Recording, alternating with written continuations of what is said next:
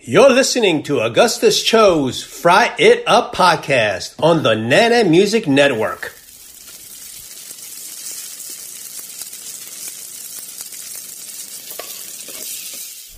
My brother, he's not too expressive in the verbal realm. He paints his feelings. Twin got this image stuck in his head. He paints the chaos, the violence, the suffering. We have more in common than you know, Sue. We both have someone we lost. I just want to get out of this fucking mess. And you can be. I don't want you here. I'm just trying to keep him calm. But I'm gonna need your help. I want to help. Where is she? My brother's girl. What'd you do to her? What girl? You were in the apartment, yes? From the quaint town of Cary in the great state of North Carolina, USA, a big southern welcome to the Fry It Up podcast with Augustus Cho. On today's episode, which can also be seen on video via patreon.com/nanamusic, NENEMUSIK, we are talking about the profession of acting. If you're interested in being on TV episodes, this particular episode of Product Podcast is for you, because my guest has had success in getting cast on TV primetime shows as various characters, which in itself is a huge accomplishment. Ian Fleming, the author of James Bond, and he created the character, wrote in the movie Goldfinger, quote, "Once is happenstance, twice is coincidence. And to that, I add that third time is a skill." My guest obviously has the skill, for he has been cast in Billions, The Blacklist, and Elementary, FBI, and so on. So hopefully by talking with my guest today, we may learn from his experience what his wisdom and secret is to success thus far. And with that, the Fry It Up podcast welcomes to the microphone Joaquin Maceo Rosa. How are you, Joaquin? Hey, doing good. Good, good. I don't think I exaggerated in my introduction, so we hope to gain some wisdom from your experience. Absolutely. Good. I imagine that you've been fully vaccinated by now. I imagine. Yeah, you have to in my industry. That's exactly my work. Yeah, I've noticed that you have to be fully vaccinated and shoulder proof when you come on set. So it's part of the game, isn't it? It is. Initially, after COVID ended, they were testing everyone, so you didn't need to be vaccinated. But as time moved forward, it was just standard for the industry. You think it's getting a little easier now that COVID seems to be receding? Well, for work, absolutely. Yeah, I think all the industry is opening up. But, they were back at it pretty quickly. It's 2022 now. So early 2021, they were in full production. As long as you could test in, basically, like I did an episode of Chicago PD in the fall, and hundreds of people are tested every single day. Hundreds of people who are Chicago PD, Chicago Fire, and Chicago Med. They have a sound stage, a lot. And in the soundstage, they dedicate a whole soundstage just to testing with nurses and the whole professional staff. So every morning you get up, you go to work, they're testing. Isn't that amazing? It is. And I mean amazing in various number of senses. You know what I mean? Yeah, it's deep. It's deep on all sides. But it's one of those things that if you're, in certain industries, you do have to just do what you got to do and be safe about it. I think you caught my meaning, so that's good. Absolutely, I caught it. Now, you have an interesting ethnic makeup, personally, because there are not many Caribbean, Scottish, and Mexican ethnic makeup in terms of our industry. So talk about that a little bit. Oh, it's mixed. It's mixed. My makeup is mixed. But there's one thing is what you are, right? And then there's the other thing as to what you're perceived to be, right? Oh, absolutely. So, I hear that too. Yeah, those are two different things. And what you can play. The gift in being mixed is I'm castable in many different ethnicities, whether it be Middle Eastern, even East Indian, Caribbean, obviously, Black, African American, and Hispanic. So my Caribbean heritage it goes in both directions. In the English Caribbean, my family's from Trinidad. My mother's family's from Trinidad. My father's family's from Puerto Rico. But from the Trinidadian side, we have the Mexican and the Scottish. And from Puerto Rico, we have Spain, Africa, and Martinique, which goes to France. So it's a big mix. But what's important to know as an actor isn't so much, you have to know for branding purposes what you're perceived as, but you have to know for your own purposes, have a strong sense of identity, because it is that strong sense of identity, ethnically, culturally, and otherwise, that allows you to really invest in these characters. And one thing that you learn by being from so many different backgrounds and so many different experiences, a wealth of experiences, is that you find that people are people, and that any character that you're given to play or to portray, that at the core of all those characters is a human being who wants to be loved, who wants to be happy, and who wants to be appreciated. And we have that in common, regardless of what ethnicity you are. So it's a challenge and it's an advantage. Yeah, you would think what you said is very true, that deep down we're all the same. I do believe that. I feel that way. That's my philosophy, but also more specifically as an actor, right? As an actor, you're getting to the core of the human motivations in your character. So each character is, you find specificity. Every single character, I write a bio for every character. So there's specifics, when they were born, where they were born, what class were they raised in. There's specifics, but at the core of all those specifics on an underlying level, there's a foundation of humanity that we all share. And you have to be able to tap into that in order to get deep into the truth of a character. I appreciate an actor that's very intellectual and very cognitive. That's refreshing. It can be, yeah. It can be good. It can also be, in some cases, a little bit of a limitation for some people if you get too heady into it, because there's a component that's heady, that's in terms of breaking it down and studying and being technical, but a much larger percentage is being able to tap into your emotions, and that goes into the spirituality as well. So it's a broad craft, and it's really, really exciting. Yeah, I mean, you're clearly a thinker. You portray your character beyond just superficiality. You really tend to understand who you're trying to portray and what that character is all about. That requires some analysis, self-analysis, as well as the script that you're given. What are the process that you go through when you get a character to break it down so that you can legitimately make that person live? Right. So I'm going to address the first thing you said, and then I'll answer your question. You said I'm a thinker, but you have to be self-aware. You have to take your wealth of life experiences. Those are the ingredients. That's the, sazon. That's the garlic. That's the basil. That's the adobo, the different seasonings that go into a dish. You're raw. So to be self-aware and to be able to observe oneself, you're able to identify the ingredients that you can put into the salsa, which becomes this character.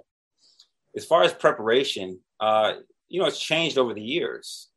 But to be more specific, I get a script from my agent. They're called sides. And the first thing you do is you read it, and then how does that script make you feel? How do you feel about it? How do you feel about it? That first impression is going to tell you a lot about how excited you are about the character, about the overall story. I also, if I can, what I'll do is I'll get the entire script and read the whole script so I understand what part that particular character plays in the arc. It's easier for television because, like, let's say Law and Order, you've seen episode after episode, so you have a sense of the rhythm. You have a sense of what the arc of the story is, basically what the themes are of that particular show. So that's a lot easier.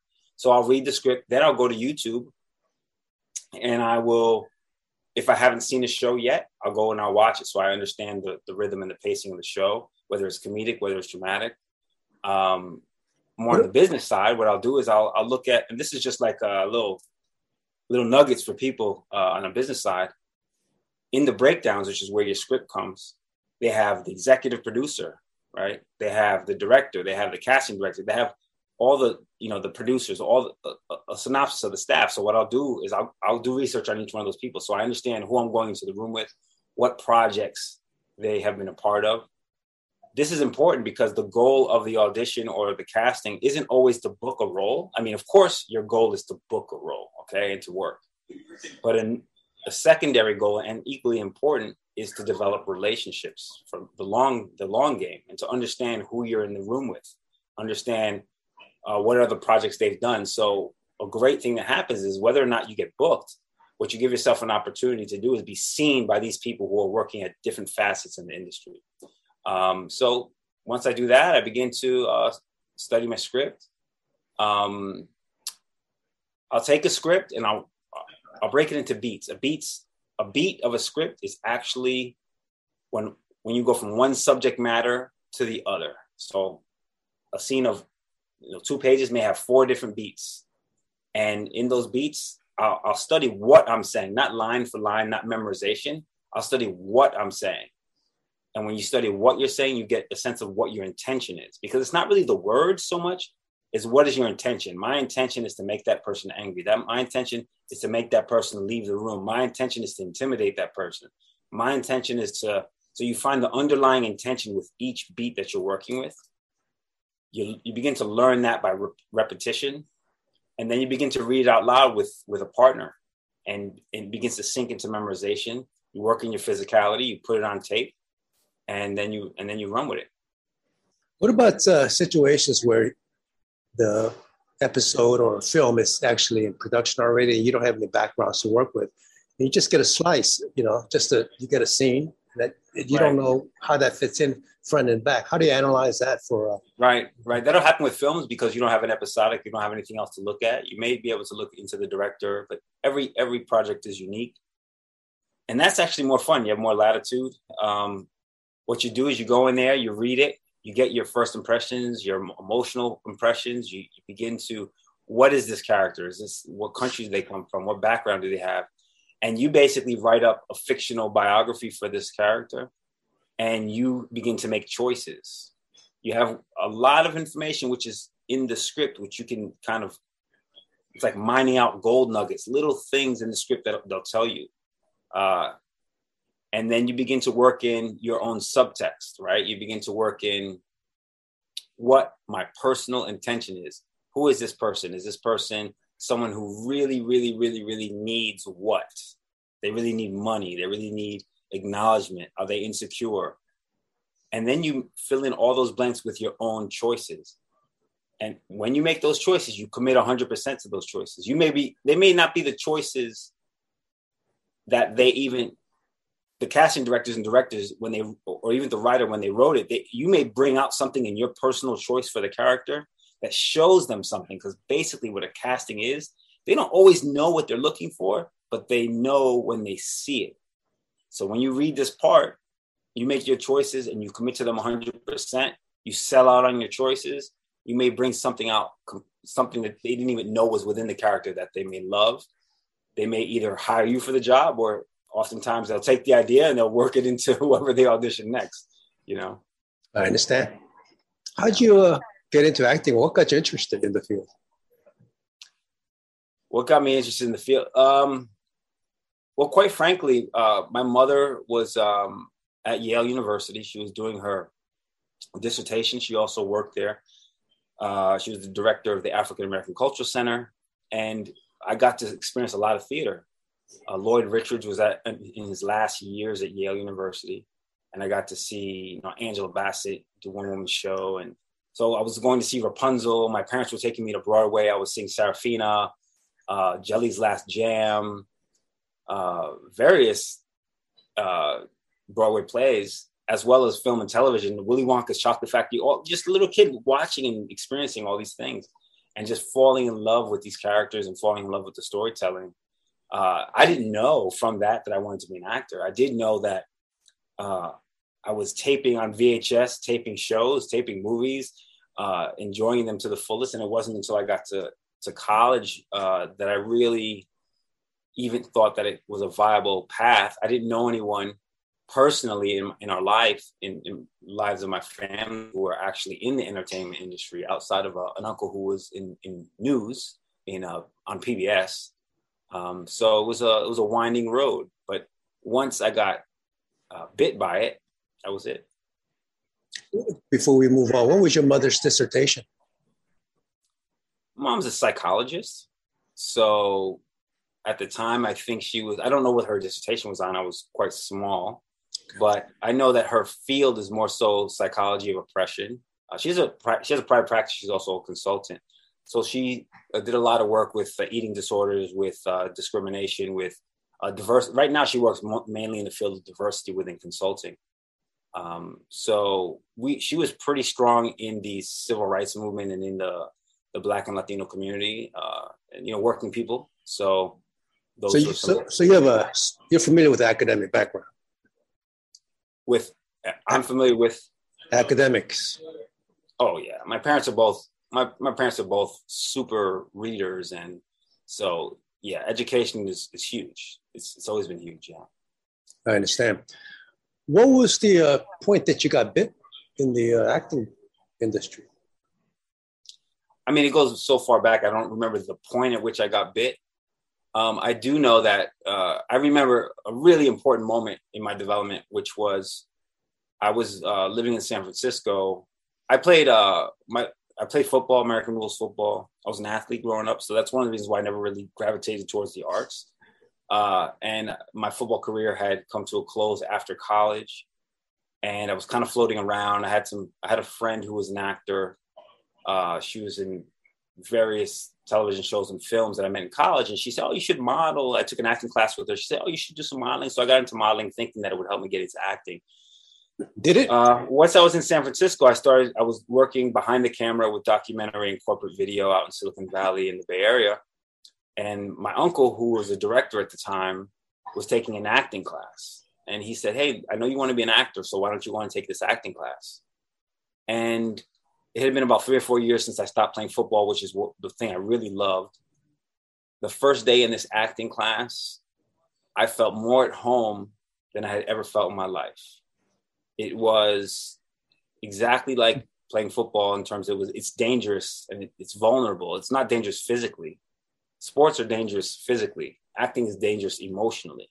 And once I was in that setting, the very first class, I knew 100% that, even more so than being an athlete, that this is truly who I was. You're talking about Shelton Studios?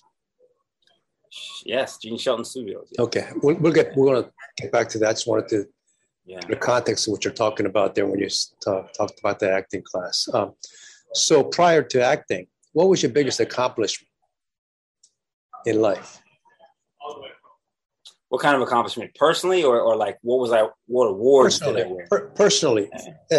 Joaquin, what was the biggest accomplishment Joaquin has had before you got into acting? That's interesting. I mean, that's such an interesting question. So many ways to define that.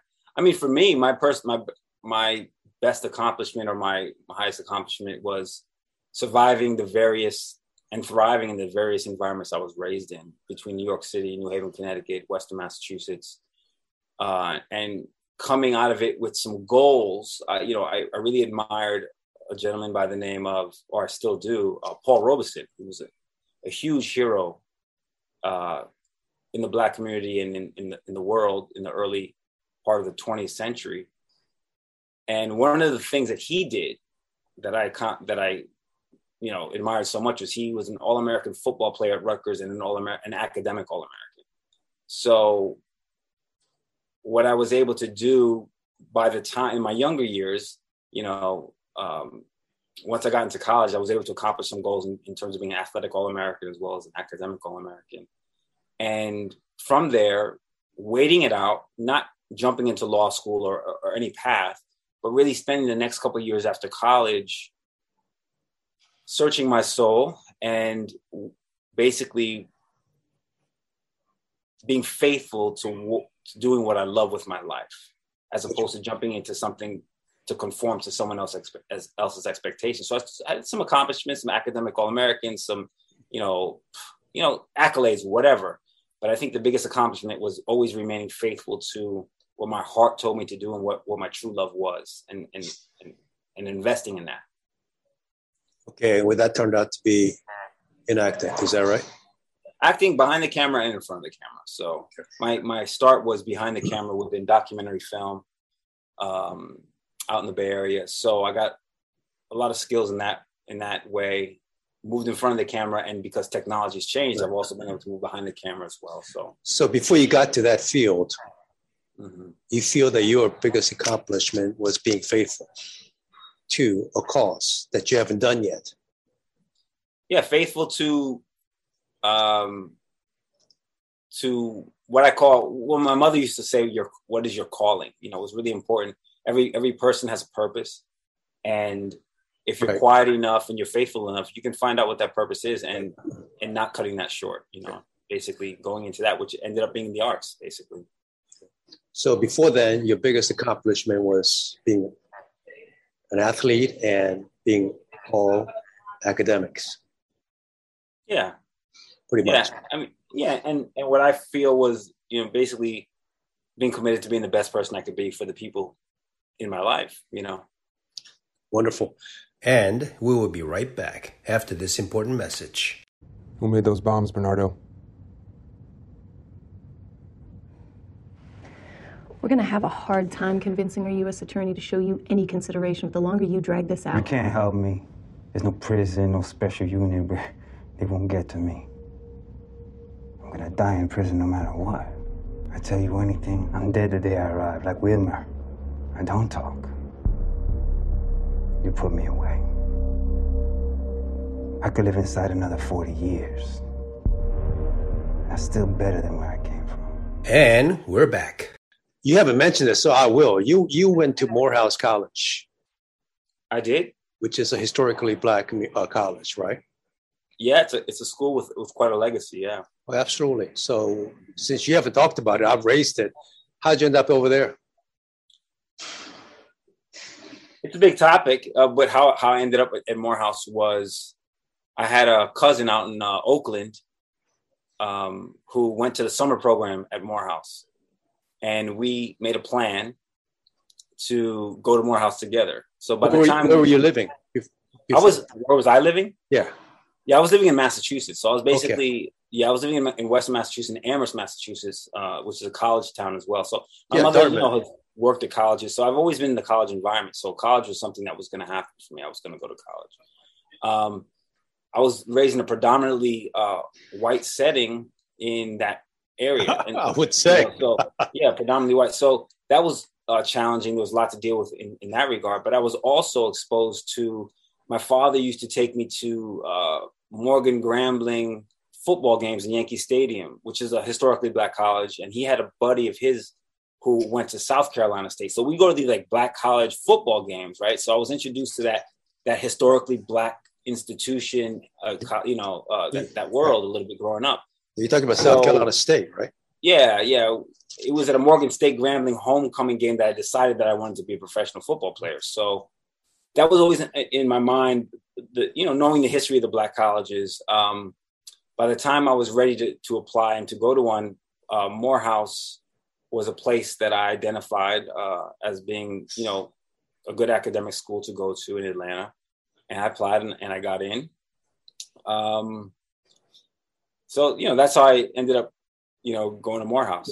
For me, it was culturally, I felt at that time in my life, I'm very Black identified. So I felt that it was something that I was missing. I needed to follow the cultural line, so I wanted to go down South. But what's interesting, being in a white environment, being identified as Black and also self-identifying as being African-American, it wasn't until I got to Morehouse that I really realized it became a lot more complex, but it also educated to me as actually how Black I am, but how actually immigrant I am and how Caribbean I am specifically, culturally, not in terms of skin color necessarily, but culturally. So from Morehouse, I ended up going and studying abroad in the Dominican Republic because from getting the Black experience, now I wanted more of the Hispanic experience. So I ended up going and studying in the Dominican Republic as well. Also, the Morehouse has great drumline. Yeah, you talking about the band? Oh, yeah. Nah, Not No? Morehouse. No, I'm gonna diss my school, man. No, man, you got to go to Grambling. You got to go to Florida A&M. You know, there's some You're not too other impressed schools. with Morehouse Drumline? They're all right. They're all right. Well, They're okay. I take your judgment on that. I was on the field, so. Yeah. So you identify yourself as Black when you're actually combined with a number of other ethnicities? Yeah, you know, look. How does that? What's the rationale? Yeah, race identity shifts in, identity in general shifts as one moves through life. You know, we identify as, there's so many things to identify with. But yeah, no, I was a Black kid raised in the United States. That's it. Really? There was no doubt about it. I mean, my father is my parents were in the civil rights movement. You know, my father is from Puerto Rico. He's very dark skinned. Those other ethnicities are great grandparents. And, you know, we know in the United States is a very clear color line. You have Black and white. And then you might have a little, you have Asian, and then you have Hispanics, which Hispanics can be from the darkest to the lightest and all over the map. So definitely because of my parents' political consciousness at that time, and also because I was raised in a predominantly white environment. I mean, I was raised between New York City and these other environments. So the sense of identity was constantly shifting. But the one piece of my identity which was never in question for me, although, to get a little more complex on it though, Black is race, is a color, right? Those other Mexican, Scottish, Caribbean, those are ethnicities, those are nationalities. So they're Black people in all of those countries as well. So yeah, identity is a complex issue. But it's incredibly rich. It's an incredibly rich topic. We could talk all day about that. So I hear. Yeah. When you were growing up in Amherst, typically known as sort of more of a liberal community because it's in the Northeast, New England, and liberal college and that sort of thing. Yeah. It sounds like, from what I hear, and I could be wrong, but it sounds like there were some undesirable experiences that you felt as a self-identified Black person. Is that? Of course, yeah. Is that right? I mean, liberal. The word liberal is... Yeah, if that's the case, then how is that possible in a liberal community when they're supposed to be inclusive and acceptance and all that other stuff? Yeah, for me, the word liberal, first of all, it's relative. So it's related to the South in relation, related to those other environments. It's liberal. But liberal is also a very surface word, right? It's like wearing a medal.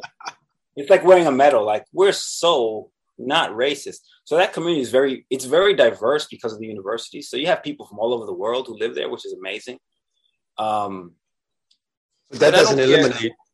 Yeah, liberal is something that the so-called majority group prides themselves in being. But the ways of separating people and the ways in which we separate ourselves, it exists everywhere, not only in the United States, but all around the world. So it's not, there were some really traumatic experiences, of course. But I wouldn't take any of it away because it's in these environments where you are more integrated, so to speak, where you get to really study people and you get to really understand that everything doesn't revolve around a color of a person's skin, But there's, of course, if you're a minority in any way, in any place, if you're of the smaller group where there's a larger group, there's going to be discomfort and there's going to be challenges. And there's also going to be incredibly wonderful experiences, like someone who looks like me, who has a cultural background like me, riding horseback, playing hockey, shoveling ponds on snow days to play hockey with my friends, growing up skiing, all of these experiences that typically when I walk down the street, people don't necessarily think that I might have had in my life, So it was amazing and it was challenging. Yeah, you played ice hockey in New England and I played ice hockey in the South. So there you go. I feel your pain.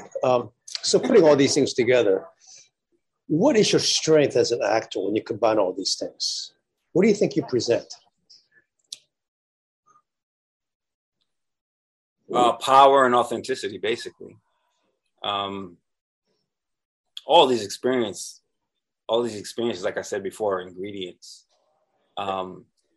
And you get those ingredients from your history, from your past.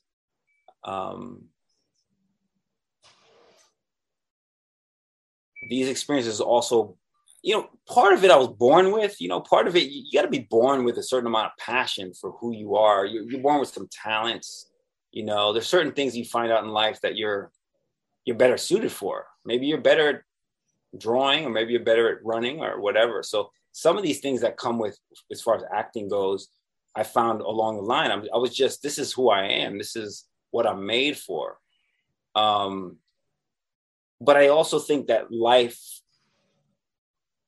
and if we could get a little more spiritual on it, I think that we're born into certain circumstances that will give us the tools to develop the natural talents that we have.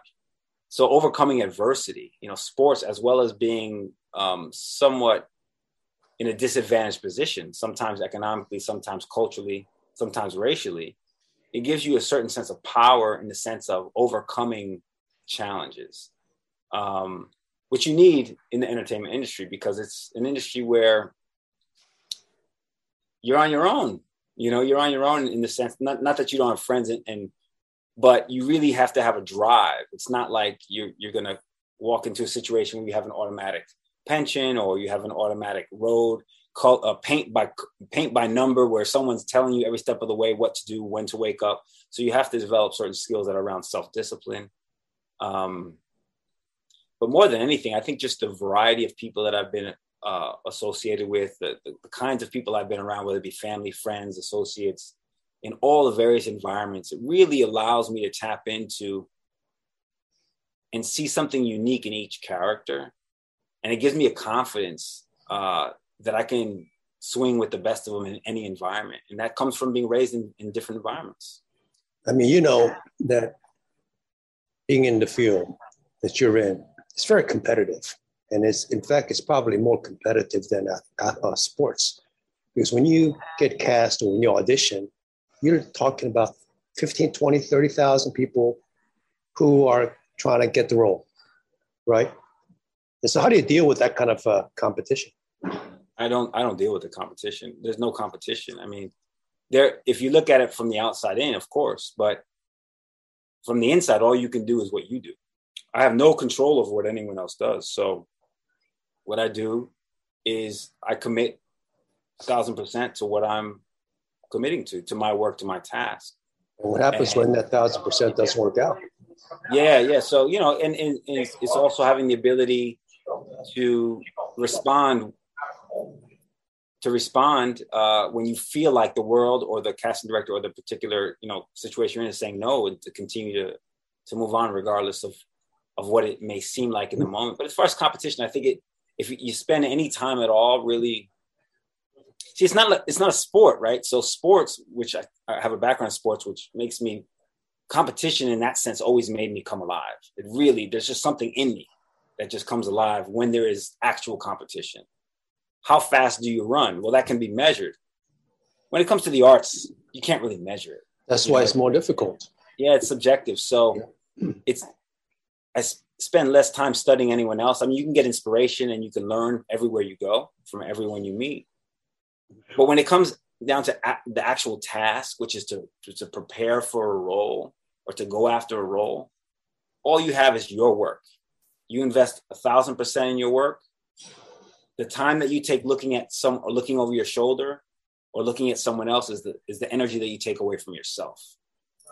So I don't really think of it as competitive at all. I think the biggest challenge is cultivating within oneself one's own self-belief. I think that's all that matters. Okay, sounds good. Several years ago, on IMDb, I think it's on that personal IMDb thing, they listed 5 million people that are on IMDb.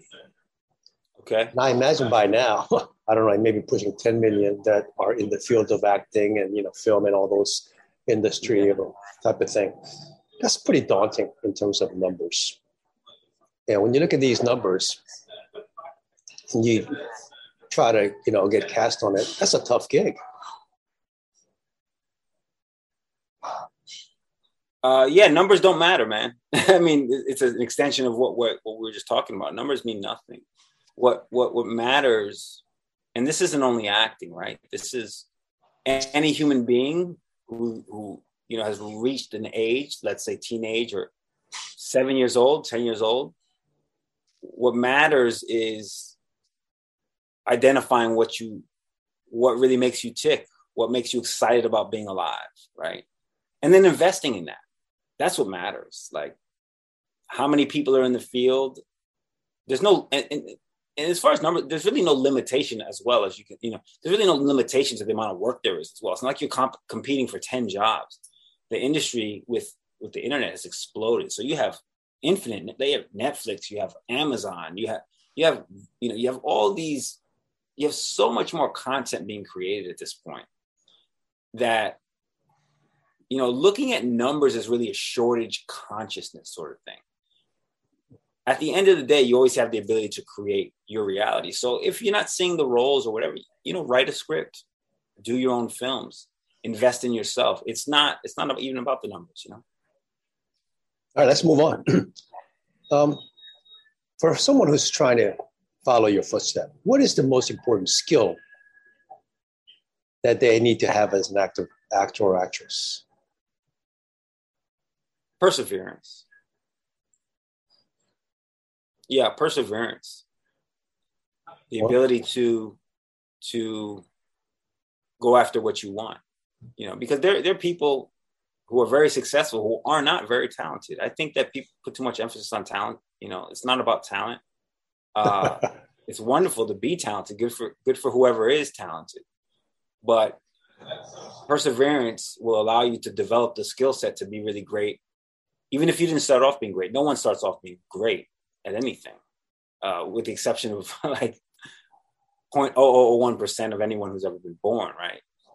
It just takes perseverance. And right behind perseverance, in order to accomplish or to persevere, one has to love what one does. So if you love what you do, it tends to be a lot easier. Okay. You studied at Shelton Studios in San Francisco and New York. How did you end up there and why? Shelton Studios? Yeah. Yeah, it was just a quick suggestion from an uncle who I had who was a producer. Actually, my first job in the industry was working production assistant with him on corporate videos in Silicon Valley. And he was taking he was going into directing. And so he was taking an acting class to help him. And he said, hey, you should go to Gene Shelton Studios. And when I went there, also, Danny Glover at the time was one of my favorite actors. And I learned that she was his coach. And I found myself, between my corporate gigs and my documentary filmmaking gigs, that's where I found myself. What approach does the Shelton Studios take?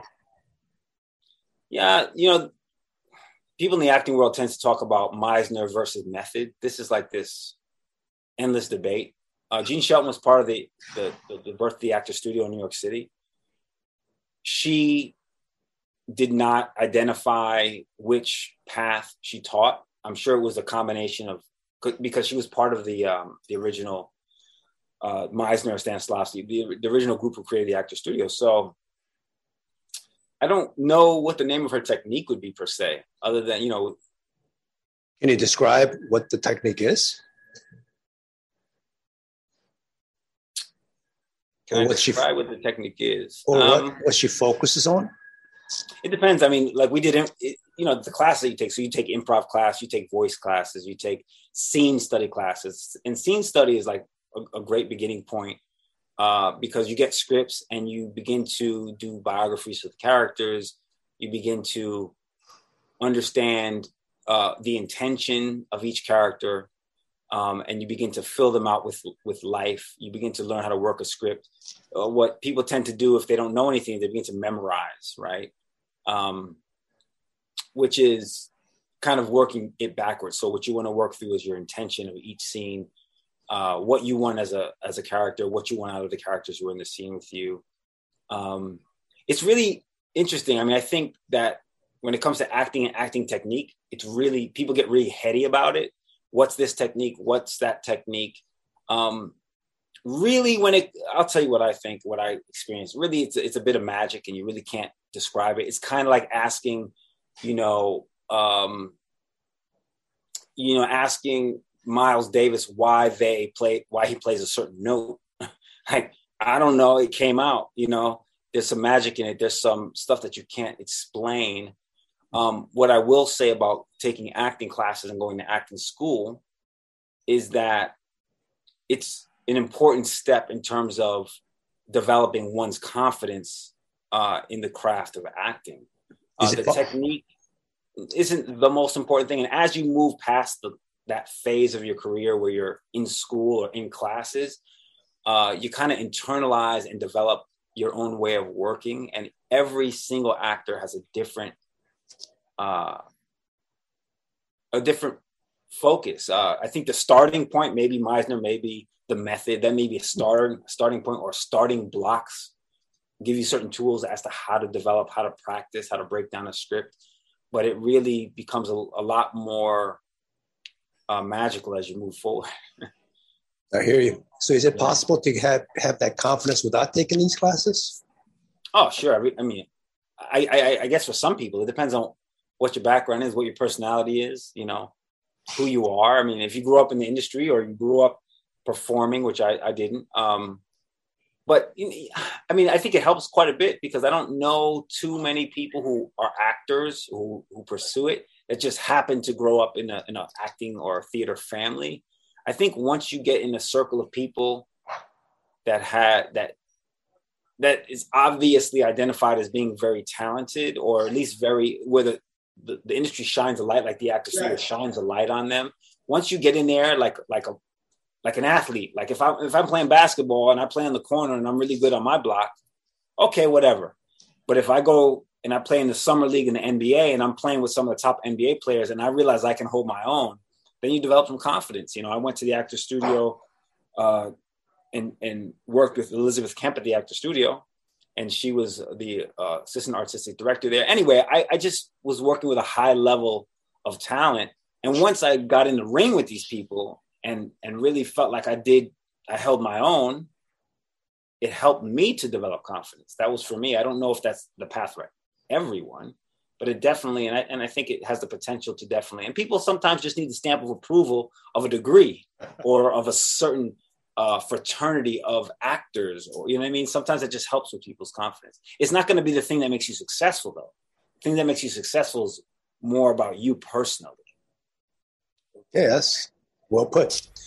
This is the end of part 1. We thank you for listening and invite you to tune in the next time for part 2. Meanwhile, join our growing family by subscribing to our podcast.